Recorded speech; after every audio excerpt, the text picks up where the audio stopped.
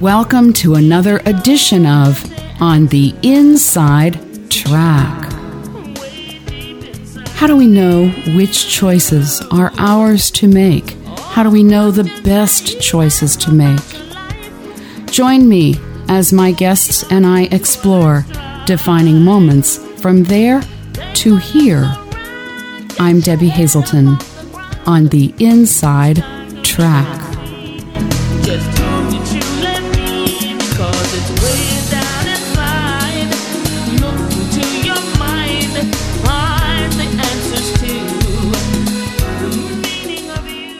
My guest this week is Jim Pemberton, and you can hear Pemberton's Basement on ACB Radio Interactive Monday evenings at 8 p.m. Eastern from 8 to 12. And Jim gave me my first slot on ACB Radio Interactive 10 years ago for the Good Energy Mix.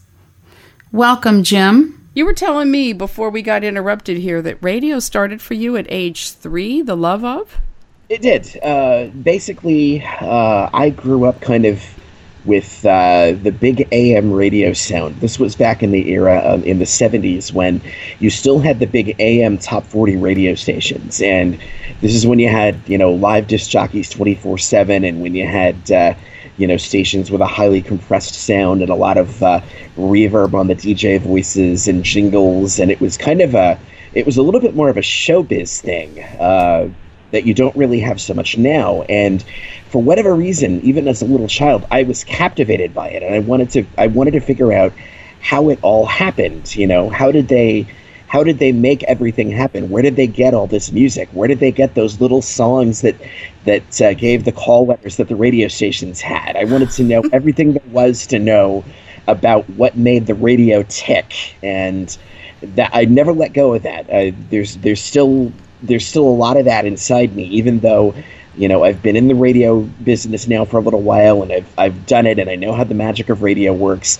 It still kind of has that. There's still like that little kid in me that still, every time I sit down in front of the board and turn the microphone on and get ready to go on the air, I get this little thing that turns over in my stomach and, makes me smile.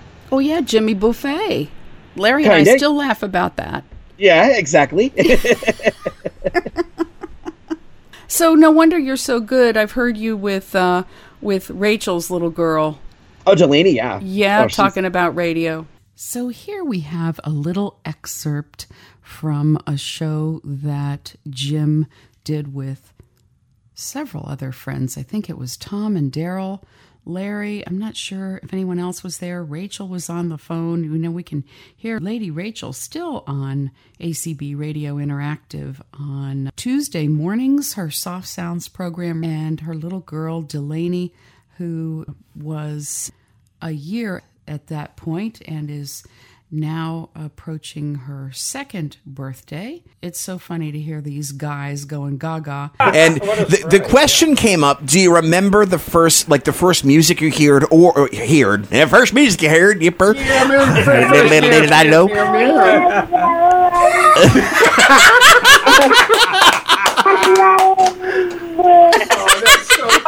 know.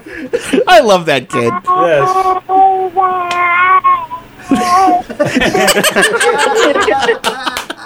First intelligent conversation at the studio. Yeah, I know. There we go. Do you think we have a radio personality? I think you're right. I think that child doesn't have a chance. She's gonna be a radio jock. That's for sure. So we were asking, do you remember, some of the first music you heard, or do you remember the first time you ever heard rock and roll? So I thought I'd pose that to you. Do you recall the first time you ever heard? Delaney's like, yes, I recall. It was Tuesday. Delaney is channeling Linda Blair in the background, I think. I'm not sure what that's about.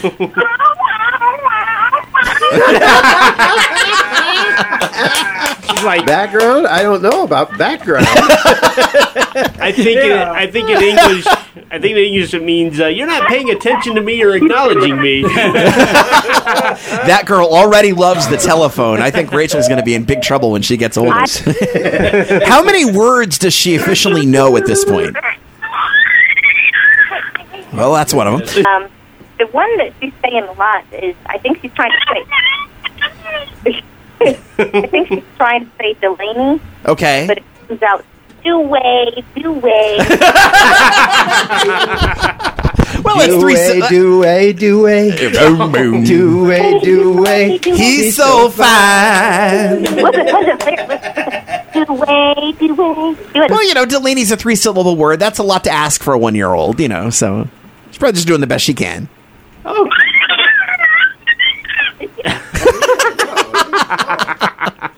What? When's the last time you fed her? About 30 minutes ago. Oh, okay. Well, that's not it. Well, it could be. They're all inside the phone, and I can't get to them. Yeah, that's right. Yeah. Uncle Jim and Uncle Larry and whoever else those other people are. How do I open this phone up and get in there with them? Yeah, right. Little I can do that. Exactly. Do you remember actually going to a studio as a kid? I do. I had a cousin who was a member of the Cub Scouts, I think it was. And they were going to be taking a tour of what was, at that time, the big Top 40 AM station in Springfield, Illinois. It was the Big 14 WCBS. Mm-hmm. And, of course, that's what all us kids listened to. So, you know, my cousin and his mom, knowing what a radio nut I was at the age of like 6 or 7 years old, I got to come along with that. And you'd have thought I was visiting Mecca. You really, wow. it was incredible. You know, just, you know, meeting these disc jockeys who, to me, you know, a little kid were stars. Oh, you know, wow. I mean, you know, I mean, as an adult, you get to know these people and you realize that they're human beings like you are, and they have the same foibles that you do, and they pay their bills, and, you know, they swear in traffic, and, you know, have family problems like everybody else does. But when you're a little kid, you don't really think about that. You No. think about, you know, here are these guys, and they're always happy, and they like our kind of music, and they're funny, and you know, that kind of thing. So they kind of become stars to you, and that's really how it was, even, you know, on a local level. And I was fortunate that, you know, everybody I met that day was super nice to me, and you know, it pretty much nailed it that day. I said to myself, in some manner, this is what I'm going to do with my life, or at least as much of it as I can. And were you already blind as a child?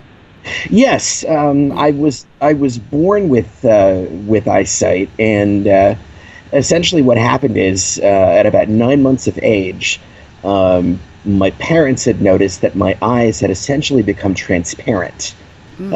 You could see straight through them, which I gather is not desirable. So, so from there went to be checked on, and, you know, the medical checkups. And to make a long story short, I was determined that I was an RB kid. I had retinoblastoma. Oh, okay.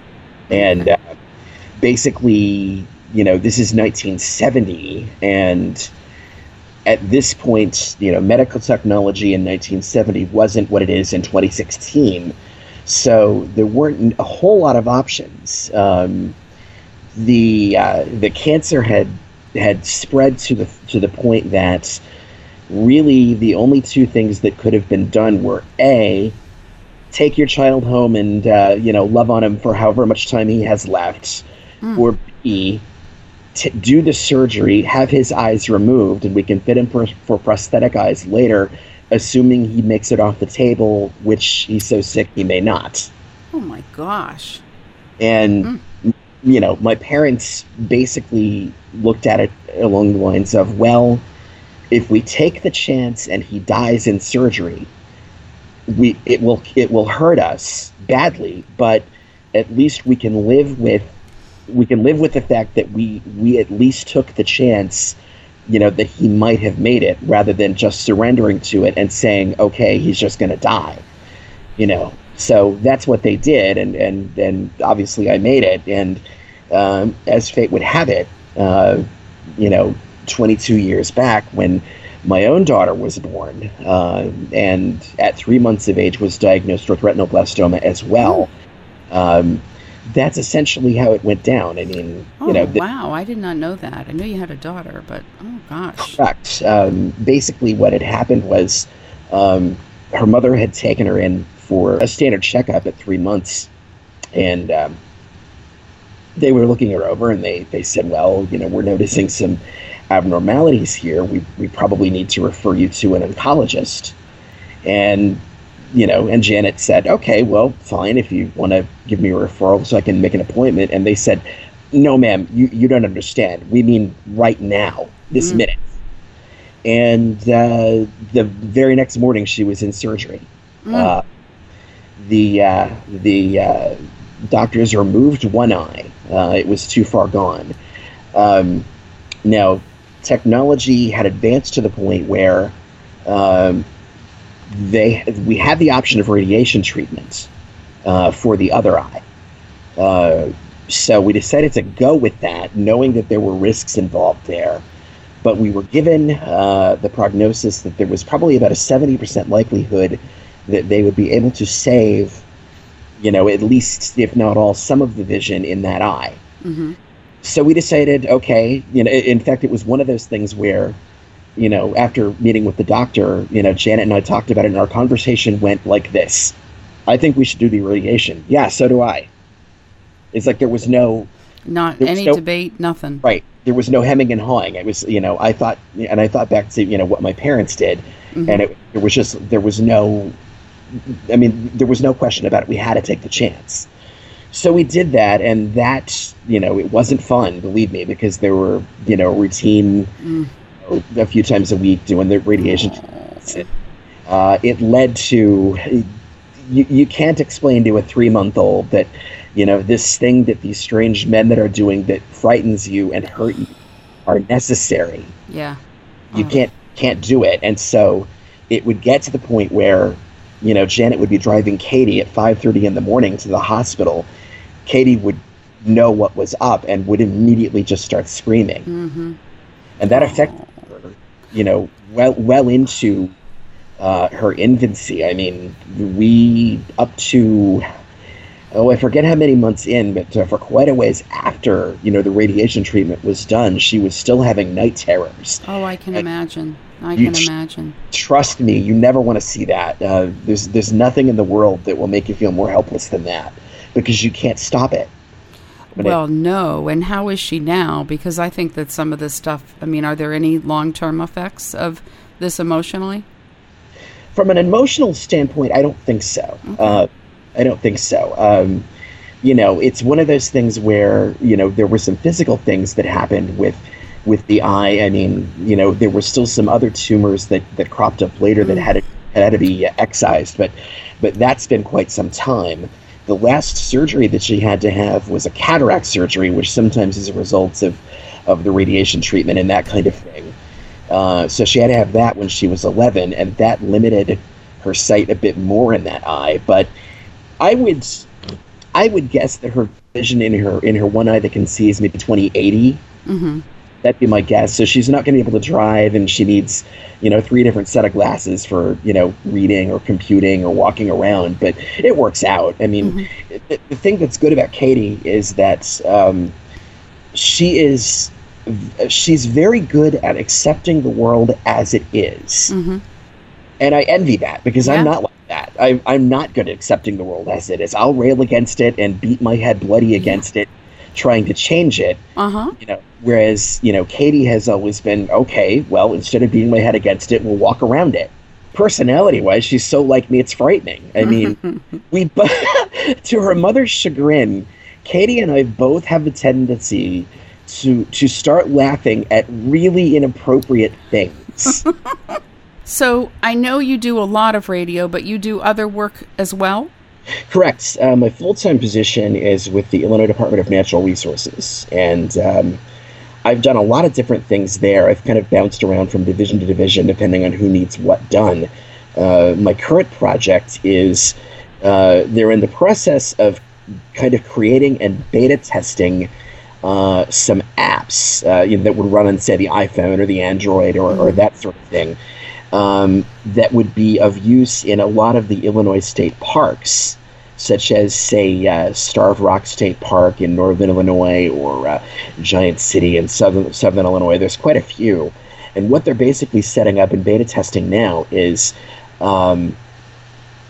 basically that certain areas in these parks or certain attractions that would have kind of a story behind them or a history behind them will have a barcode. And if you have the app installed on your phone and you scan the barcode with your phone, you'll suddenly hear my voice telling you the history of, that particular stop, or what happens if you turn to the left, or, what's directly in front of you, or that kind of thing. So it's very much in the beta testing stage now, so it's not really for public release just yet, but assuming that things go well, and so far they have, that's kind of my project, is doing a little bit of script writing, but more so just recording these voice prompts and kind of these demonstrative audio things that you'll be able to find with the apps, which and I'm actually really liking that project. This is kind of good at that, yeah.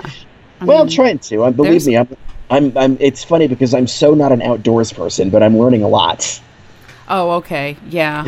Well, yeah, I'm sure you have to get a mental picture of it to be able to do it. Oh yeah, but exactly. then to record them, I mean, I would think that would be right up your alley. Yeah, it's nothing I haven't done, for so long in the radio biz. So I like it. We're having a good time with it, and the people I work with, I like a lot. And what else is important to you? Because I mean, I think of you as somebody who's very fun, and at the same time, like you said, you don't accept the world exactly the way it is. So very serious and principled in a way. What are some things that are important to you?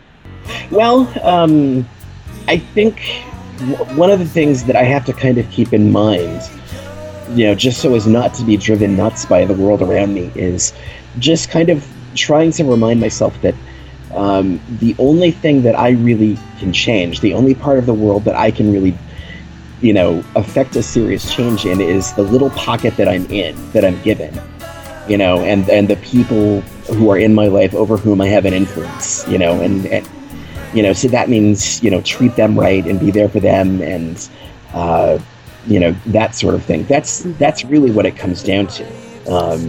The people you love and the people who love you in return. Especially when you look at, this, bizarre political state that we find ourselves in, in the U.S. right now, and just, a lot of that, and just, it just seems like we're going off the rails and there's no stopping it. Mm-hmm. So it's days like these that you really do kind of have to remind yourself that, no matter what happens, you're going to have people around you who are going to go through this with you and who care what happens to you as much as you care what happens to them.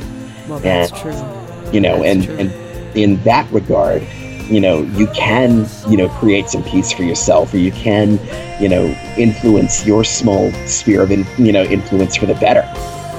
It feels to me like you have a really nice community there. I mean, when you all went through the very sad experience with Rachel's dog, the way that you all banded together, and other times too, all getting together to, whether you're there to watch a game or go to a concert or hang out or grieve or be with Delaney, Rachel's little girl, it just feels to me like you are a big part of this really great community that you all have. Boy, the dog thing was rough. I had no idea. It wasn't my dog, so I had no idea that it was going to affect me in that way. I really didn't. As it happens with all dogs, they get old and their body starts to fail. And well, it's great that you have your job, you have your daughter, you have a community of friends and helpful people, and it's New Year's Retro Eve. It's today's Light Rock 98.7. 629 Light is the busy request line. Let's go back to it. Hi, Light Rock 98.7. Today's Light Rock 98.7 New Year's Retro Eve with the Gap Band by request. You dropped a bomb on me, baby. I am James Roberts, Siberius, Boogie Down, Get Down, Turn Around, Pemberton. He is Steve Parker. And Lady Rachel, yes. We're kind of sharing microphones here. We are having a blast here in the studio. 629 Light, getting a lot of phone calls tonight, requesting pretty much anything you want to hear, within reason. And how much radio are you doing now? Well, I'm the program director of WQNA Radio here in Springfield. I've been in that position since 1999, and that means that I'm on air, and I'm also kind of responsible for everything else that's on the air and making sure that all of the other volunteers on the staff know what they're doing, and they're trained on the equipment and what's acceptable to say and what isn't acceptable, and that kind of thing. WQNA, for those who don't know, is a community radio station. It's a non-commercial station that is run by mostly a volunteer staff of just people who do it for the love of it. And so I've done that since then. For a time, for several years, I was also working for a commercial radio cluster here in town. Most of my job was on WNNS, which is an adult contemporary station here in town. I was kind of doing a lot of part-time work there, and was doing a show called Saturday at the 70s, which I loved. Oh my God, I had so much fun doing that. They basically, the program director essentially gave me carte blanche and said, look, you know the 70s music better than I do anyway, just program it yourself. Mm-hmm. So I said, okay. So I did. And, oh man, we had a fun time with that. So you're still overseeing and doing all that with Q&A. Well, I know overseeing it, I know between you and Larry, you're there all hours. I don't know what the hell I'd do without Larry, man. He's been my MacGyver, essentially. That's Larry. We need a few clones. Oh, I know it, man. He's done so much technical work for me with the computer and upgrading our automation system and, fixing things in the middle of the night. And seriously, I don't know what the hell I would do without him.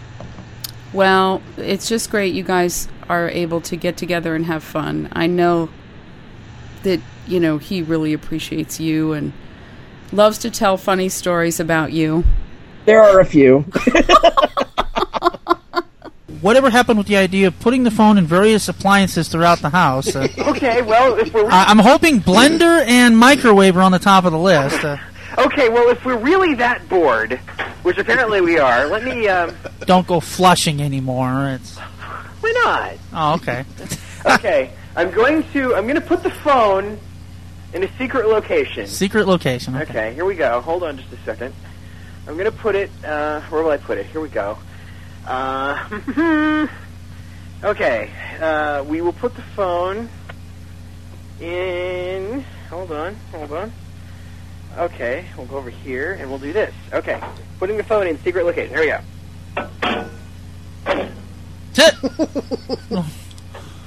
Well, that was a nice sound.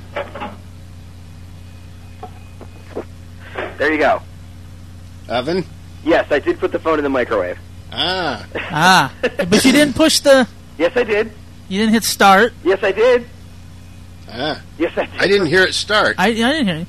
Did you? I mean, you actually hit a number, like, typed in something and hit... I just hit, like a minute and then just stopped it right after I started it. I'm not going to, leave my phone in there. You mean you don't want it to melt? No! Oh, but, I mean, you did actually start it for a second. Yeah. I did. That's weird, because I didn't hear that. I believe you, but I didn't hear a thing. Here, I'll do it again. Blair says, I'll tell you where you can put the phone. Oh, shut up. Here, I'll do it again. Here we go. Closing the door. Oh, I heard the beep. I turned him up all the way. He's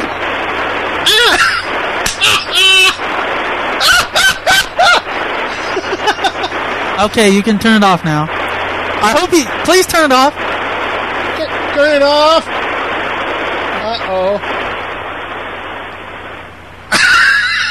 Uh-oh. 1 second was all. Oh, he's back. Are you there? I bet he dropped out. No, he didn't nuke the phone. What I think happened is that the microwave... Once the magnetron fired up, the phone disconnected. So he'll have to go back downstairs and reconnect it to the... Yeah, depending on how the phone works, he might be able to... Yeah, he's gone. He might be able to just stick it in the base. Yeah. Well, now it's now it truly is disconnected. Sometimes if you quickly...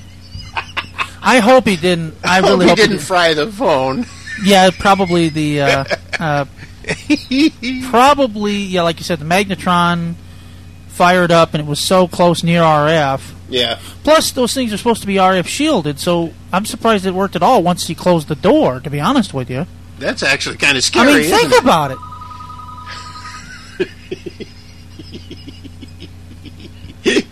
Tom and Daryl Show. Well, that was a great idea. Let me just say we have a really good bit to play over and over again. I didn't hear it. I didn't know what it sounded like on the Well, air. I heard you. We heard I turned you up all the way, so we heard you pushing the buttons. Beep, beep, beep. Start. A second later. Oh my god! I think you better answer the phone. I'm sorry? I love it! Oh god, that's funny! Oh. I don't know who this is, but...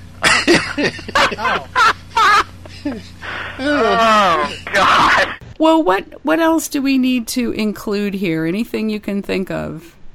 Well, I mean, that's kind of the summation of it. I was thinking of something that happened a couple of months back, and what made me think of it is what you were saying about kind of the real side of radio, commenting about how you have people and you can have a lot of fun with it and be freewheeling, but then something serious happens and you can react to that. And we kind of had an unplanned thing with that a couple of months back involving the nightclub shooting in Orlando, Florida. Oh, heavens, yeah. As you well know, the aforementioned Larry and Rachel both were Orlando residents. Yes.